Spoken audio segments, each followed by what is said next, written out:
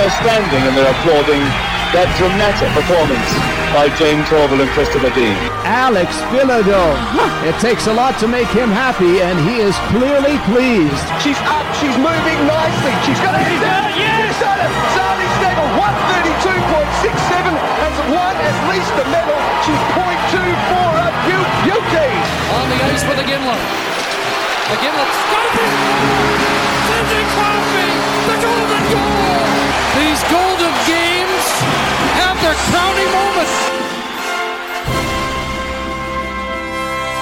It is Off the Podium, an Olympics podcast coming to you today again for another interview. We are loving bringing you these interviews. Got some great ones in the pipeline, and this is another one of those great ones. Danielle Scott, one of the faces of winter sports in Australia, one of our most prominent athletes, of course, an aerial skier, two-time Olympian from Sochi and Pyeongchang, is on track to be a three-time Olympian in Beijing. This is a great chat from Danielle. Great story about how she got into the sport, had such a promising career as a gymnast, including creating records at the AIS, which you'll hear about in this interview, and then that transition across into aerial skiing, kind of the process involved, how she got involved in terms of the training and the transitioning from gymnastics across into aerial skiing, and everything else between how she felt about her two Olympic appearances, how she's tracking ahead of Beijing. It's a lot of fun. You're going to learn a lot from Danielle here in this chat, and I know you're going to enjoy it. So you're going to hear it right now. Without further ado, here is our chat with Australian freestyle skier Danielle Scott.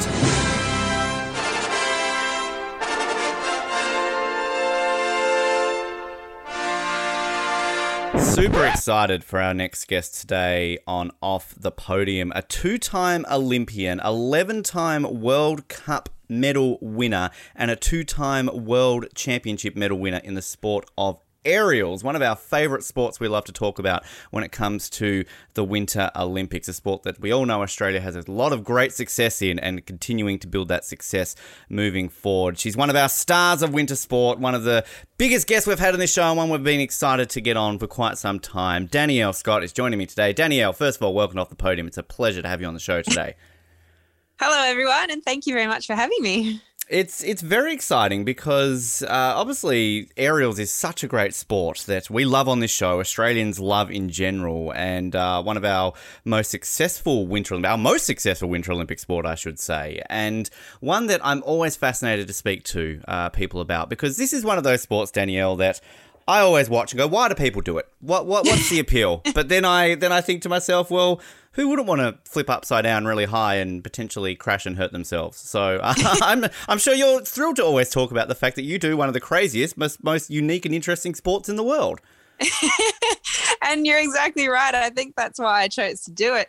I was originally a gymnast, and I'd always had hopes and dreams of going to the Olympics in that sport. But unfortunately, the program just wasn't strong enough, and I saw the writing on the wall and wasn't going to make it. And I was kind of looking for the next challenge. And that's when Jackie Cooper, five-time Olympian, was knocking on my door saying, hey, do you want to do aerial skiing? And I was like, this sport's insane. Yes, I do.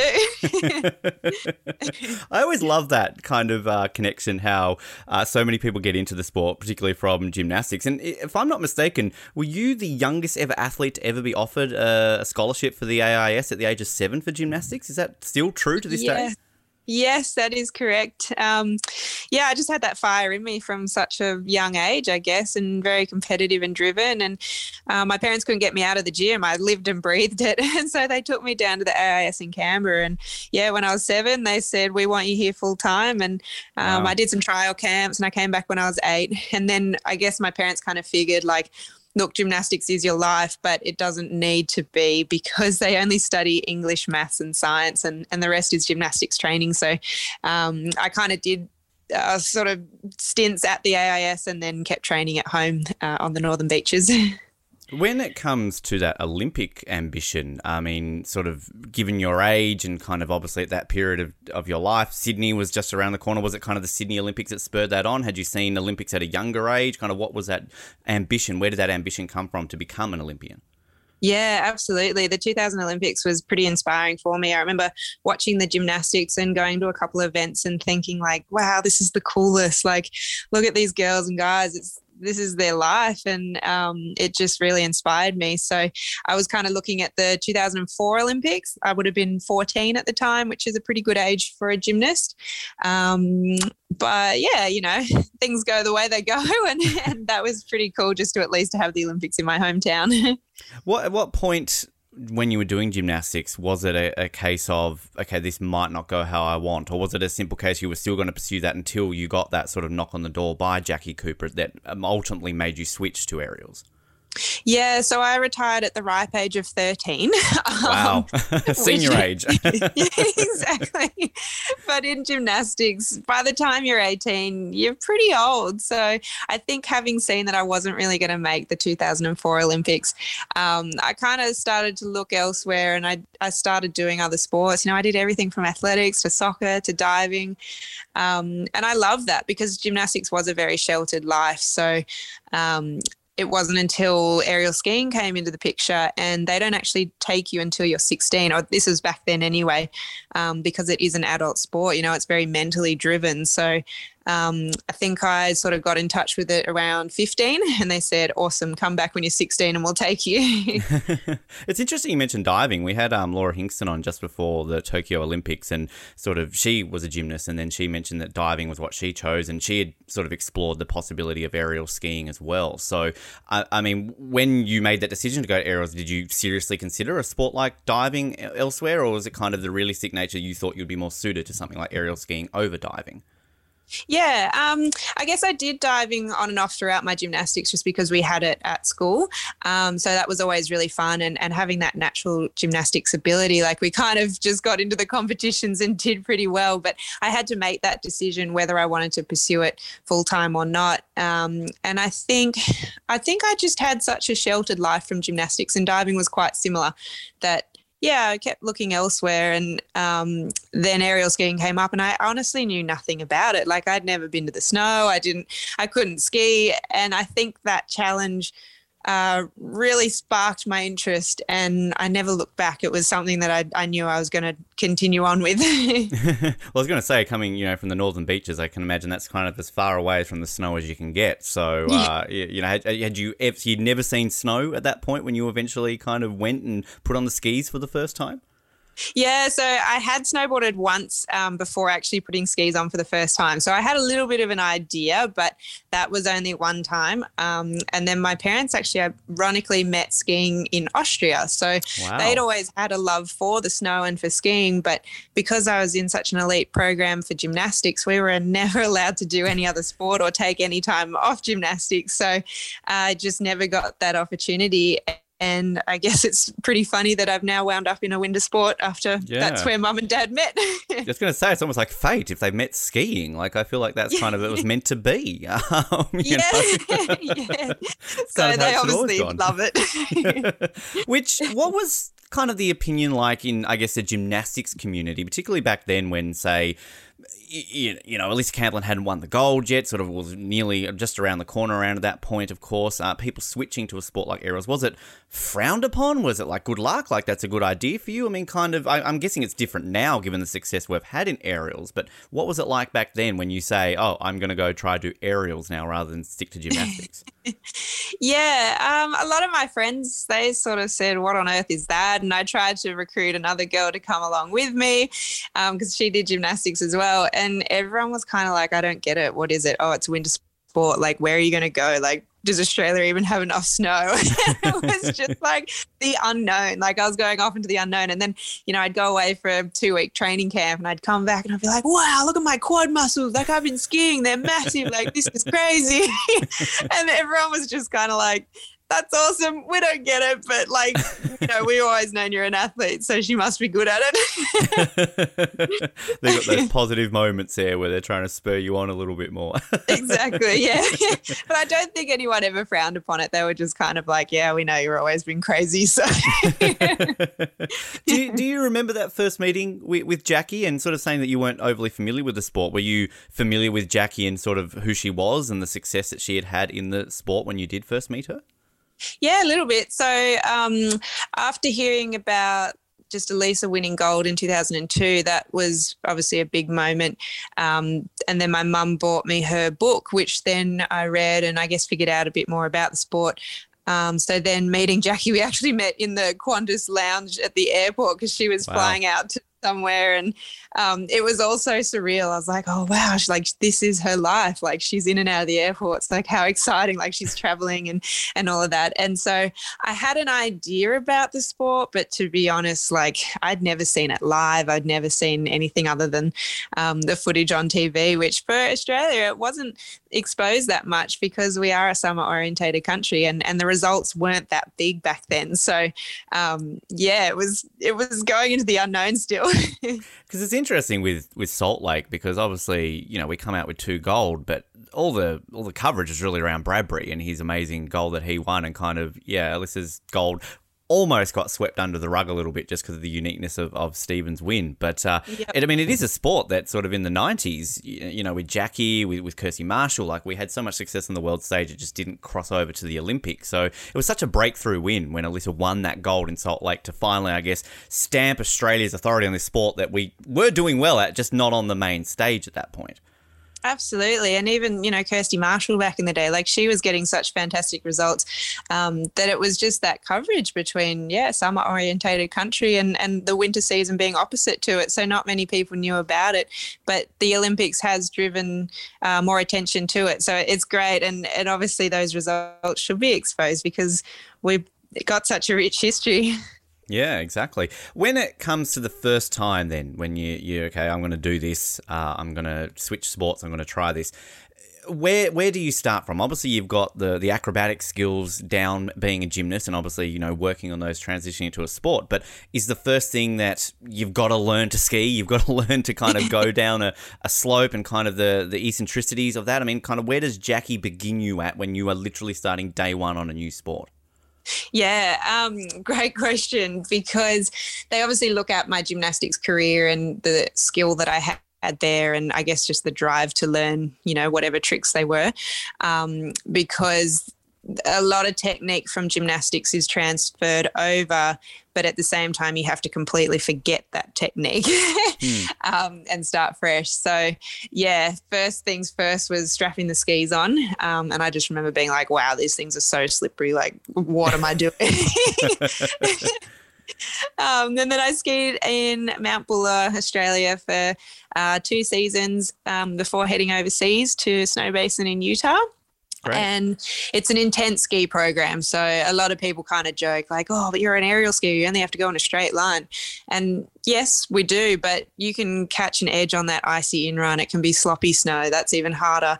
You know, you're dropping from 5 stories high. You have to be able to ski out on that 39-degree icy landing hill. So to say that skiing isn't important is pretty big understatement, because, we spent, it was probably 2-3 years of intensive ski training to begin with. That's crazy. I mean, look, as having been someone who stood on skis earlier this year, gave up after about 10 seconds because how slippery it was, I definitely understand that. But I maybe I do need to do the whole 2-year thing to try to get used to it. So, you know. There's still time. It takes time, and it can be frustrating, and especially when we went over to America, because, you know, they've got this awesome powder that everyone says is amazing, and, you know, we've been skiing on icy slush in Australia, and we're like, we'd fall over every metre, be picking up our skis, we'd be stuck in the snow, we'd be absolutely exhausted after just an hour of like this fresh snow in the States. And we didn't understand why people loved it so much, but it's because you have to persist and you have to learn how to deal with those conditions. And then once we'd obviously got past that, we absolutely loved it. And, you know, you're addicted after that, I think. At what point do you then get to go on the jump? Like, is this kind of a case of get the skiing down pat, or is it like straight away shove you in the deep end? Go on, Danielle, go over that, do a flip, come on, show us what you can do. I mean, kind of, at what point are you, I guess, ready to try to start doing the tricks over the jumps? Yeah, so we do at least a year or two of skiing. They obviously want us to be safe and capable. So once you can show that on snow, they'll take us off tiny little jumps on the snow and just sort of get that feeling in the air before we go onto the water ramp. And I started out in Lilydale in Victoria, which is a interesting place. It's a muddy pond that I think it's actually really good for us starting there because we don't know anything different. And you kind of scoot around on this plastic surface. So it's called meanies, and it's like a really prickly, spiky kind of plastic surface that we spray water on it. So you can carry your speed all the way down the ramp and then land into the water. And we start off very small and slow, and we kind of just, do hundreds and hundreds of jumps and work our way up into those bigger tricks, which, the coaches obviously want us safe and progressing as needed. as you do. Do you remember your very first jump? Do you remember kind of that very first time you went over one, and I guess what was going through the mind when you were realizing that, wow, okay, this sport is something else or something along those lines? Yeah, for sure. My very first upright jump, it was kind of just the biggest rush. It was like, you're going down this surface which you wouldn't otherwise ever stand or ski on, and landing into the water was pretty fun. But I think doing my first backflip into the water was probably the most memorable because that's sort of the real start of being an aerial skier, going upside down, and I absolutely loved it. That comes natural to me from being a gymnast. So, yeah, that was probably the biggest moment. What was just in the gymnastics, what was your speciality? What was your main apparatus that was kind of your speciality when you were doing gymnastics? I loved the beam. That was always really fun for me. I think a lot of people see it as very intimidating, but I probably had more grace and flexibility than the power and sort of grunt for the vault. And yeah, I think I liked beam the most. When it comes to transferring the skills in from that apparatus, it's sort of a little bit different to some of the other ones. But when it comes to sort of the trick aspect of aerials, how similar is it to the tricks you're doing in gymnastics? Because, from an outsider's observation, it looks a little bit more rigid and a little bit more straight-esque what you're doing in the aerials, whereas in gymnastics, you maybe got a little less time to kind of do these sort of tricks because you're not going as fast as you are on the skis. Is that the obvious answer to that, or is there kind of more to it when it comes to transferring those skills from one sport to another? Yeah, so the aerial awareness is what we take over from gymnastics. It's that quick reaction, the decision making in the air to change your rotation, the flip speed and things like that. The technique is similar, but not really because it is so much quicker on a beam or on the floor. When we come off these jumps, we've got so much time in the air where it's all physics, really. It's tilt twisting. So similar to trampoline, but yeah, it's the quick reaction that you take from gymnastics with a different technique coming off the jump. And I'm sure you can train until the cows come home on those skills physically, but how do you train on the mental aspect of that, those reactions? Because obviously, as you're talking about there, it's so quick. You're doing it so instinctively when you're in the air and you're doing these tricks. But is there a way you can sort of get yourself mentally into that space with training outside of the physical aspects of those tricks? Yeah, for sure. A lot of variables do actually affect us. So whether that's the snow temperature, the wind, even the sun, which way it's facing, that can all come into play with our speeds and how the jump's going to go. So visualization is a big one. You have to visualize each range. So you can be small, medium or large, I guess is one way to put it. And if you're skiing to the jump and you didn't feel that tailwind, you've got your coach there calling to confirm which range you should choose, but there's a lot going on. So if you haven't pre-visualized and sort of mentally prepared for that, you're obviously not going to make the decision in a split second. So that mental preparation is huge for sure. Because I always love watching it, sort of everything from the moment you're at the top of the hill, you've kind of got that real focus in your eyes and you kind of, you're getting yourself pumped. And then even just the manner when you're going down the slope and kind of the arms go up and then the land, just everything about it. It's just, I can imagine that's such an adrenaline-based rush from that moment when you're in the air to a perfect landing and just all the excitement that comes out. And then even then with the coaches, I love it when they cut to the coaches and they're there yelling at you in the air and then you land and they're jumping up and down. It's one of those great sports where it's over and done with so quickly, but it's just the adrenaline I can imagine you feel is incredible. Yeah, it's pretty incredible. And I think that's what's so addictive about it is when you hit a nice jump and you have that strong, comfortable landing, it's just like the best feeling ever. And we are out there every day doing hundreds and hundreds of the same jumps, and you kind of get on autopilot or you lose sight of that feeling. So that's where the competitions come into play. And you really try to get that feeling back and put it down because, you know, the coaches see the same thing day in, day out. You feel the same thing day in, day out. So everyone's just so elated when it goes to plan. What's the timing when you're in the air? How long are you on average in air for, basically, to pull off the tricks that you are doing? It depends on the jump that you're doing, but I guess a triple is about 3 seconds from leaving the jump to land. It sounds very quick, but it is actually, for us, it kind of feels like slow motion. You know, each flip you focusing on all the different things that are happening, and it's like kind of flying, I guess, but even though it's only for 3 seconds. Because I think it's always a case when people think of winter sports, they often think of ski jumping as the one with kind of the highest, I guess, flight. But you guys are pulling higher jumps, aren't you, than the ski jumpers, right? Because you're kind of going more vertical, where they're kind of almost doing sort of a vertical horizontal style, aren't they?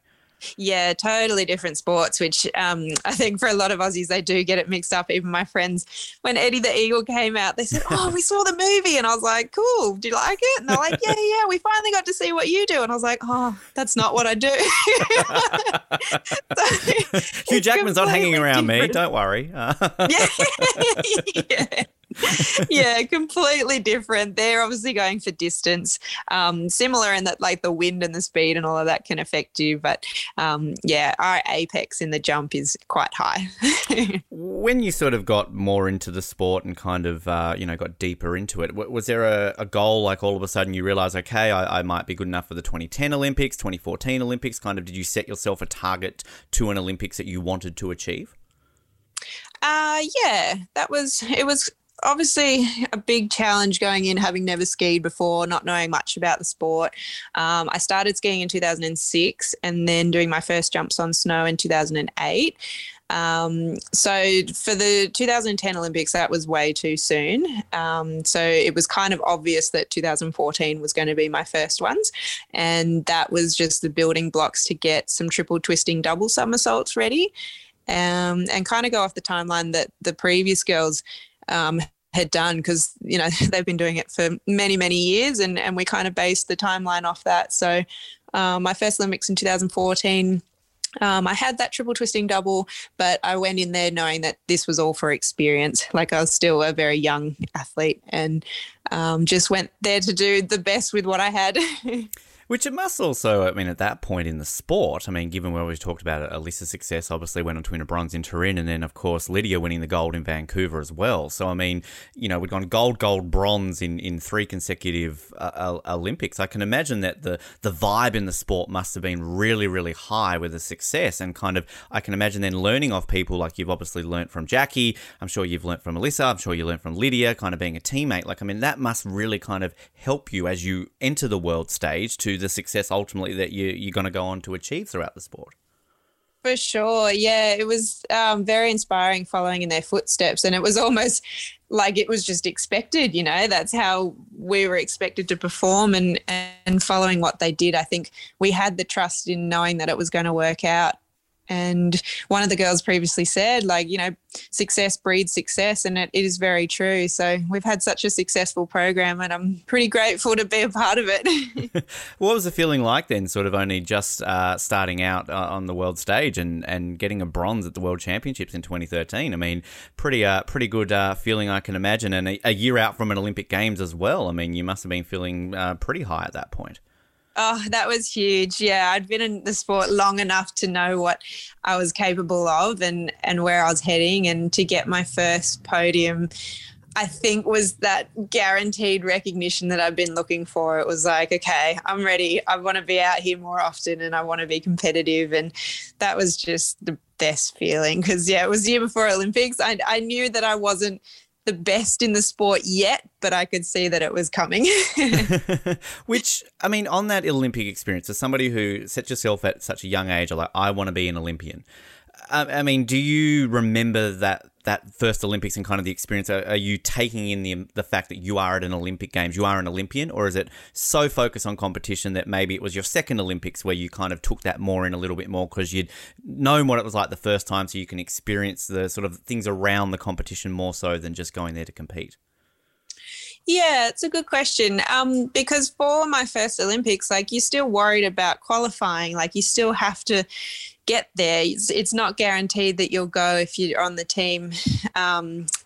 So that was nerve-wracking, even though I knew that it was all for experience. So once I'd finally qualified, it was like, wow, I can actually enjoy this. I'm finally an Olympian. So I'd say I'd enjoyed it, but it was still so overwhelming. Like, it's so different to World Cups and World Championships. It's just an incredible atmosphere, and the world stage is so much bigger because all the other disciplines are there. So coming to my second games, it was like, okay, I've done this before. Like, I know what to expect. But at the same time, the pressure was so much higher. Like, I was coming in from being number 2 in the world, and it was like, this is it. I know what I've got to do. I've got to get the job done. So, yeah, that pressure it kind of almost took away from enjoying it. But even still, it was, just a phenomenal experience. You're allowed to blame Channel 7. We know how much pressure they put on with those little clips beforehand, Danielle. It's fine. Well, unfortunately, I never get to see those because we're always overseas. Yeah, so I didn't actually get to see much of it. I mean, I'd hear snippets, or friends would film the TV quickly or whatever. So that was pretty cool. But yeah, unfortunately, I didn't actually get to see much of it. So well, we'll record the ones for Beijing, and we'll flick them over to you so you can see them sort of all afterwards there. With Sochi though, so you miss out on the final basically on a countback. Is that correct? Yeah. How does that work? I mean, this is the weirdness of this sport sometimes from an outsider, where I'll talk about 2018 in just a second as well for a certain other Australian athlete. But how do you lose out on a countback making the final? Oh, yeah, this was really frustrating. So Jamboda from Kazakhstan, we both scored the same score. And when that happens, they then go back to the way that the jump is scored. So there's takeoff, air and form, landing, and they basically choose the air and form part of the score.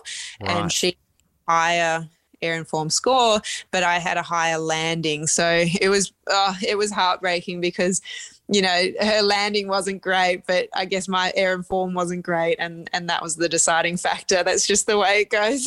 Interesting. Which, I mean, again, it's sort of one of these sports where I guess if you're sort of seeing it every 4 years, like myself, and it's kind of, you don't follow it all the time, so you don't know how it all works. It can kind of be a case of, oh, okay, that's bullshit. As an Australian, I'm going to get that. But I mean, is that something going into it? Like, if this happens, that is the case. Is that explained fully? Is that how it is always on the world stage, or does the Olympics have a different tie-breaking system or something like that?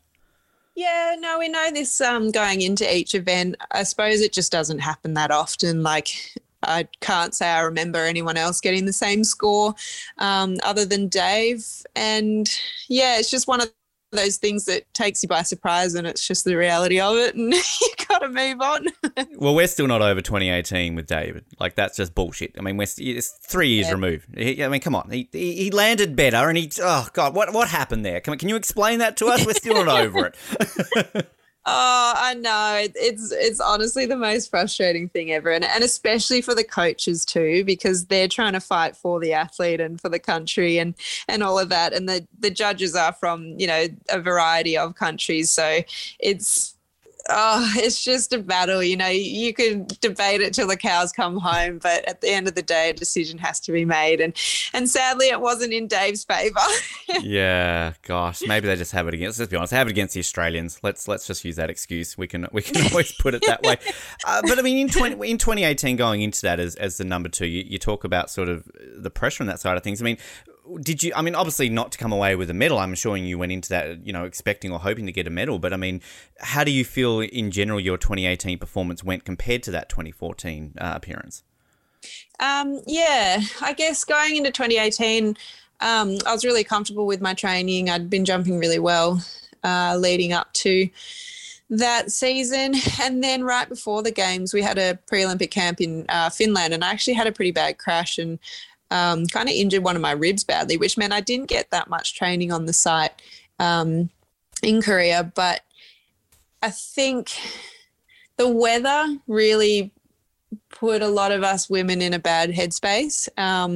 It was tough out there, and unfortunately it was the lowest scoring final in history for women because of those conditions. So we all walked away pretty heartbroken, knowing we could have done better. And just in comparison, the men had a pristine night, and it was the highest scoring final in history for the men. So we know that the weather is a factor, and it's something that we deal with every day. It's just, really disappointing when everything that you've worked for comes down to such a sad ending.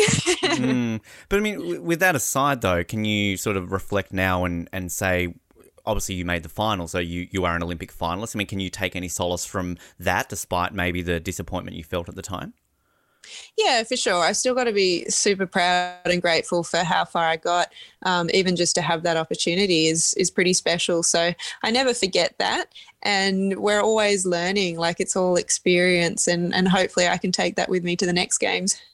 And after Pyeongchang took a bit of time away, and I believe you only returned to competition earlier this year. So sort of was that a case of just taking some time away, dealing with some injuries, kind of what brought about that bit of a break before returning? Yeah, I definitely needed a break, whether it was physical or mental. The sport had been, I guess, quite taxing. There is a lot of politics behind the scenes too, which didn't really help the situation. And I decided to take that year off, which was good. I really did need that. And I probably had the best year of my life just exploring Australia and doing a lot of things that I'd never got to do otherwise. Great. So that was good. I came back refreshed. I was ready to go. I had an awesome summer, getting back on the water ramp and getting back into the sport. I started doing triples again, which, they now allowed me to do. And then sadly, when I started that winter season, I basically fell over on my face. I wasn't doing a jump. I wasn't skiing or anything. And I did my knee. So that was my season gone just like that, which was pretty frustrating. And I think at the same time, it was also a hidden sign that I wasn't ready to come back. I thought I'd taken enough time, but maybe I hadn't. So I kind of came back to square one, went home, started rehabbing and really thought about what I was doing. Did I really want it? Like, how was I going to make this work? And just from there, I just kept building and building and building. And luckily enough, I have got through another season very successfully since all of that happening. Yeah, I mean, very successful. You win a gold medal basically in your first World Cup event on returning, fourth in the World Championships. I mean, a pretty decent season. You must have been pretty proud to sort of get back out there and, doing quite well, obviously. Yeah, it was a dream come true. I honestly couldn't have asked for it to be any better than that.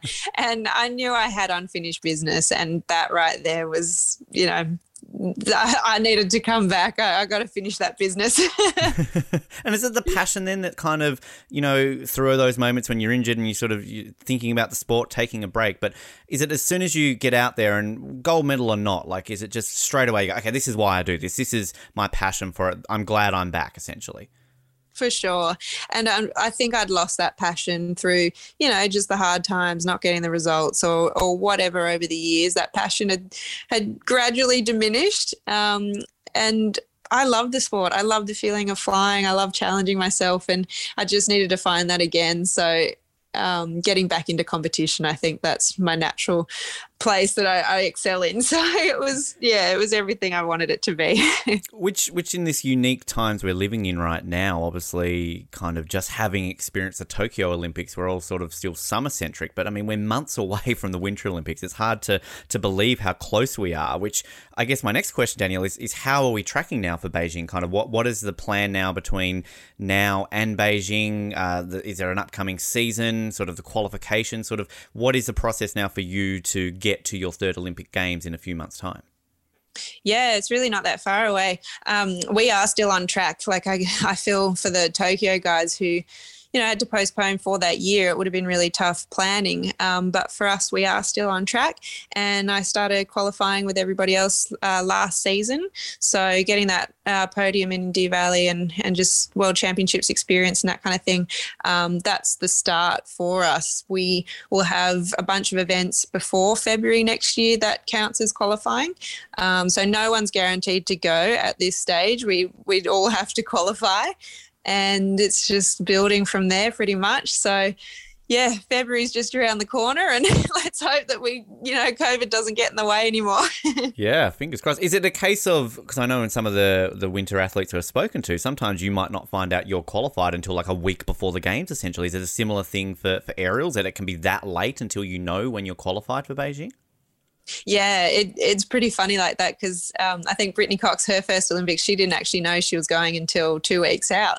So wow. She's just this youngster at 15 being like, oh yeah, like I'm skiing well, like everything's going good. And then suddenly like pack your bags, like you're going. And it's just like, whoa, like everything happens so quickly. So yeah, you could be not knowing until literally 2 weeks before, which is pretty cool.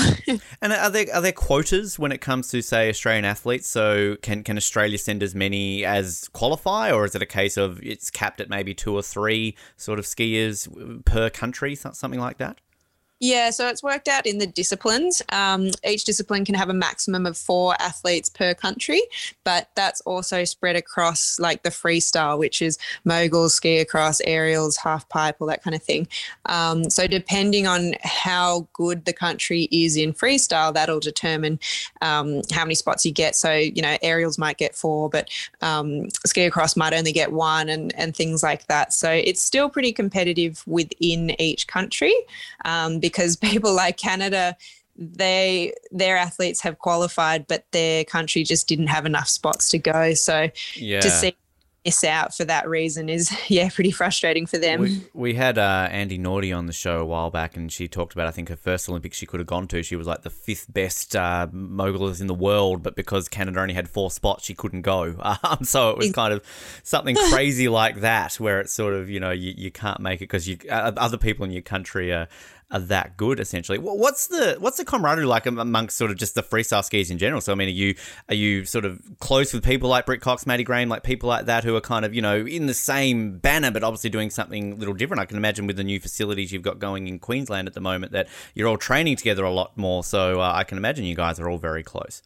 Oh, yeah, it's so good. The mogul team is probably the closest team that we have because we share that water ramp, which is cool. So Matt and I will go for surf, or Britt and I will go for mountain bike and things like that, which is awesome because as aerialists, we are direct competitors. It is an individual sport. So to be close with the mogul guys who aren't necessarily those direct competitors is really fun. And what's with the new facilities that are now just recently opened up? I mean, this is obviously groundbreaking for winter sports in Australia. I mean, just how good is that going to be for us, not only in the short term, but in the long term? I mean, is this something where a lot of people can get recruited a lot more now with these great facilities that are out there that really train up our next generation of freestyle skiers? Oh, 100%. I'm so excited just for myself to be able to train on it and home soil right now, but also for the future of the sport. Like, for me, I didn't know what the sport was. I'd never seen it, never experienced it, didn't have a reference of it. But now kids can come and actually watch us train, and you'll see the school groups pull up and they're just in awe. Like, they can't even imagine what this facility is for. So a lot of, divers or other athletes have come past and said, oh, when can I try it? Like, this looks like so much fun. So just the wealth of the sport is going to continue to grow, and we're putting that money back into Australia. We're not at the mercy of other countries just to train. The footage I love watching of it is when you're coming off the ramp and you're going to land. It's kind of like in the pool. I'm guessing it's almost like a spa sort of bubble aspect, because when you're obviously landing in the water, is that to try and, I guess, recreate as best as you can a flat surface to land? And is that all done specialty so that you can recreate that as best as you can? Because it looks fascinating when you sort of crash into the water and you're almost bobbing up and down straight away. Yeah, so the bubble is mostly for breaking the surface for us to just decrease the impact. It also gives us a bit more of a reference to spot, so we're not looking at like this crystal blue infinity. But we also cut holes in our skis to allow the water to come through, because the impact that we take jump after jump is pretty huge. So anything we can do to make that landing softer really helps. And also it's a 39-degree landing hill on snow. So for landing into water, it's kind of like half a belly flop is a good landing on snow. So it's Wow. not the most comfortable way to train, but it's obviously the safest way to train. I'm always intrigued though, when you land and you're obviously in the water, so you're getting quite wet. Do you have those giant, I think it's like a Dream World or Wet n Wild, they have those giant dryers that you can go through to kind of get yourself ready to go for the next one. Do you have those? I mean, it is Queensland, I can imagine. You probably dry pretty quickly, but I don't know. Do you have something? Because otherwise you're just going to be wet like all day. It's a great idea. We should get a drying system. Yeah. But no, we're basically wet all day. People are amazed that we put on wet ski boots, but there's no point drying them out when you do one jump and they're wet again. I just always wondering that, because like maybe I'm just one of those people that's like I get uncomfortable when my clothes are wet, like chafing, all that kind of crap. I want to go into an Olympics all wet and ski boots and stuff. Like I don't know. Got to embrace it. Danielle, we like to wrap up our chats with a series of fun questions now. These are based off the Canadian Olympic website. In the lead up to both Rio and Pyeongchang, they got a series of their athletes and got them to kind of fill in a little questionnaire. It was called My Name Is. And just a bunch of fun little questions here where we're going to learn some interesting things about you today. So are you locked and loaded? Are you ready for this? Are you prepared? Ready to rock. Good. That's the correct answer. You're 1 from 1. What is your favourite Olympic moment? Oh, this is a bit biased, but I'd have to say Lisa Cameron winning gold. You're allowed. We're waiting for somebody to answer their own, which look. Well, you can come back on next year and go winning gold in Beijing. That's what you can say. Yeah, that's a perfectly appropriate answer. As a kid, who was your favourite sports team? Ooh, favourite sports team. I guess it'd be the Matildas. I played soccer in high school. We were pretty good, but not that good. And yeah, the Matildas were always inspiring for us. Very exciting time for that in this country. Obviously, with the World Cup a couple of years away. Yeah. So obviously, and Sam Kerr doing great things for us on the world stage. So for sure. If you could be any superhero, who would you be? Ooh. I mean, Wonder Woman's a favourite. You just want to get out there and save the world and be Wonder Woman. So, well, there's an idea for Olympic uniforms for Beijing for the ski team. Wonder Woman outfits. Yeah. Don't mind that. A bit of gold on there. Yeah, exactly. You're preempting the medal wins. So come on, AOC. Sure, you listen. Get it happening. Who are your favourite music artist? Oh, okay. This is a good one. When I'm jumping, I just love any fun, upbeat kind of stuff. But I think Rihanna really gets the vibes going for me. Great. Is there a particular Rihanna song that kind of maybe is a go-to to get you pumped up when you're on the top of the slopes there? Umbrella kind of gets the day going, and then Rockstar probably is when I want to get a good jump. Good choices. My co-host on this show, Colin, massive Rihanna fan, so I know he's listening to this right now and he's loving you even more. So there you go. If you could only eat one food for the rest of your life, what would it be? Sushi, 100%. I wish I was going to Tokyo, because that would be very easy to stay nutritious there. Exactly. I was going to say that the village there, you'd just be queuing up for the sushi trains, basically, all the place. Where is your favourite place to compete? It was Norway, obviously, because I got my first podium there. That was a pretty special place. But then it moved to Spain, because the atmosphere and just the mountain was just so much fun. Like, everyone's having apres in the sun, the music's playing down the bottom. You go up, you have a ski, like we go off and train, and then you come back and you watch this epic sunset. And it was just, if I was there training or on just a trip with my friends, that's probably the place I'd love to go back to. Is there a place, and you don't have to answer this because I'm guessing you probably won't, is there a place where you just don't want to go to compete that you go, oh, crap, I've got to go there next? I guess Belarus is one of those places that we always sigh when we're going to. The weather can be pretty warm and it's just slushy rain and things are a little bit more difficult. So right. Probably Belarus. And rivals too, right? Aren't they our traditional aerial rivals in Belarus? Come on. Yes, we got to beat those Belarusians. Exactly. Classic sporting rivals in Australia. No one talks about the Australia v Belarus rivalry in aerial skiing. Come on, make it more of a thing. What is one thing that you've always wanted to do?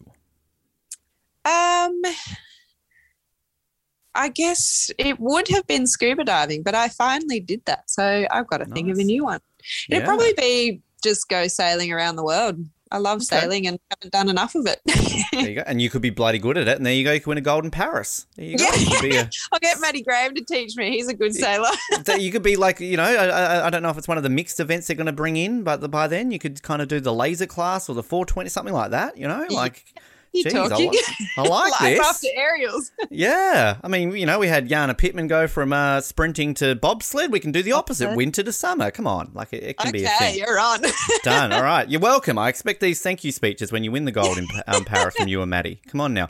I love these questions to winter athletes because, you guys obviously are chasing snow half the year or more than half the year, so summer's kind of a rarity, I can imagine. So what is your favourite thing to do in summer when you get to experience the summer?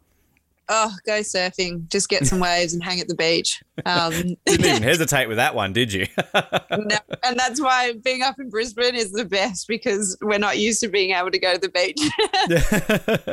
Perfect. What is your favourite movie? Oh, A Million Ways to Die in the West.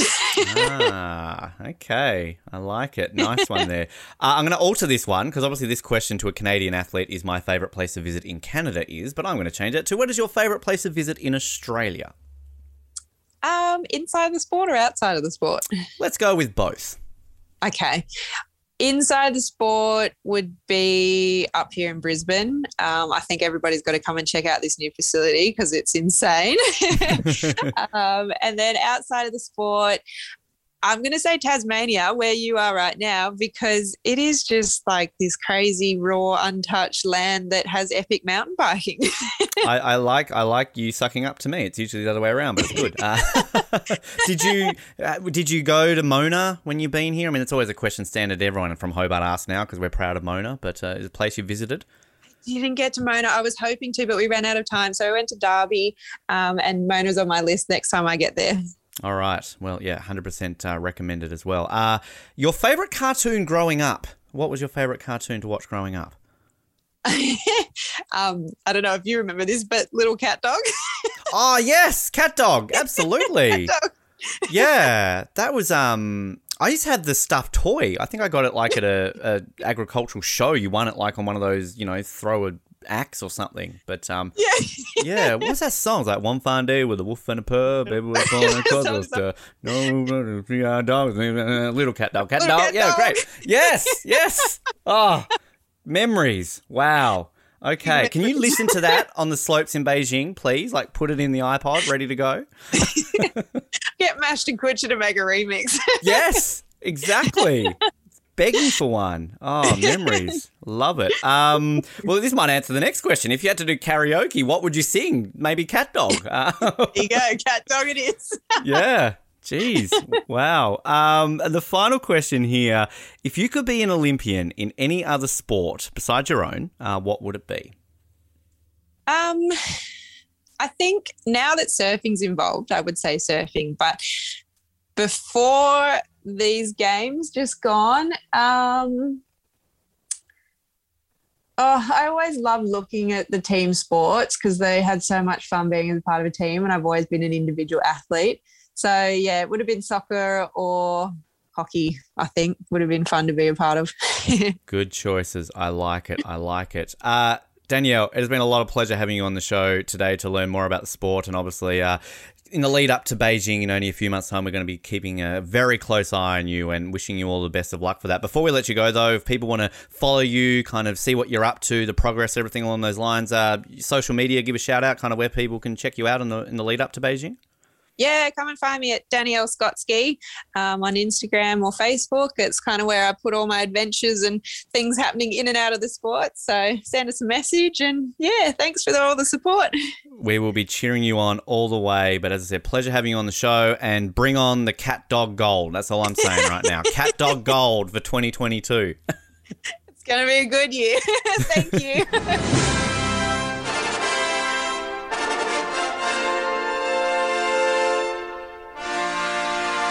And a big thanks there to Danielle. Great chat, great insight, and I'm very much looking forward to seeing her hit the slopes in Beijing and continue the success that Australia has in the sport of aerials. Interesting, actually, to think that Pyeongchang was the first time since Nagano Australia has not medalled in aerial skiing. That goes to show the level of success that we have had in that sport. And I'm still saying it, as you heard me say in that chat, we're still not over David Morris's being robbed. David Morris, I should say, not there's multiple David Morrises. We wish there were multiple David Morrises, but David Morris being robbed in Pyeongchang, we're still not over that, right? That's still a sore spot for all of us Aussies. But yes, we look forward to watching the aerial skiing come Beijing in a couple of months. You can also watch the Pyeongchang one, sure, online.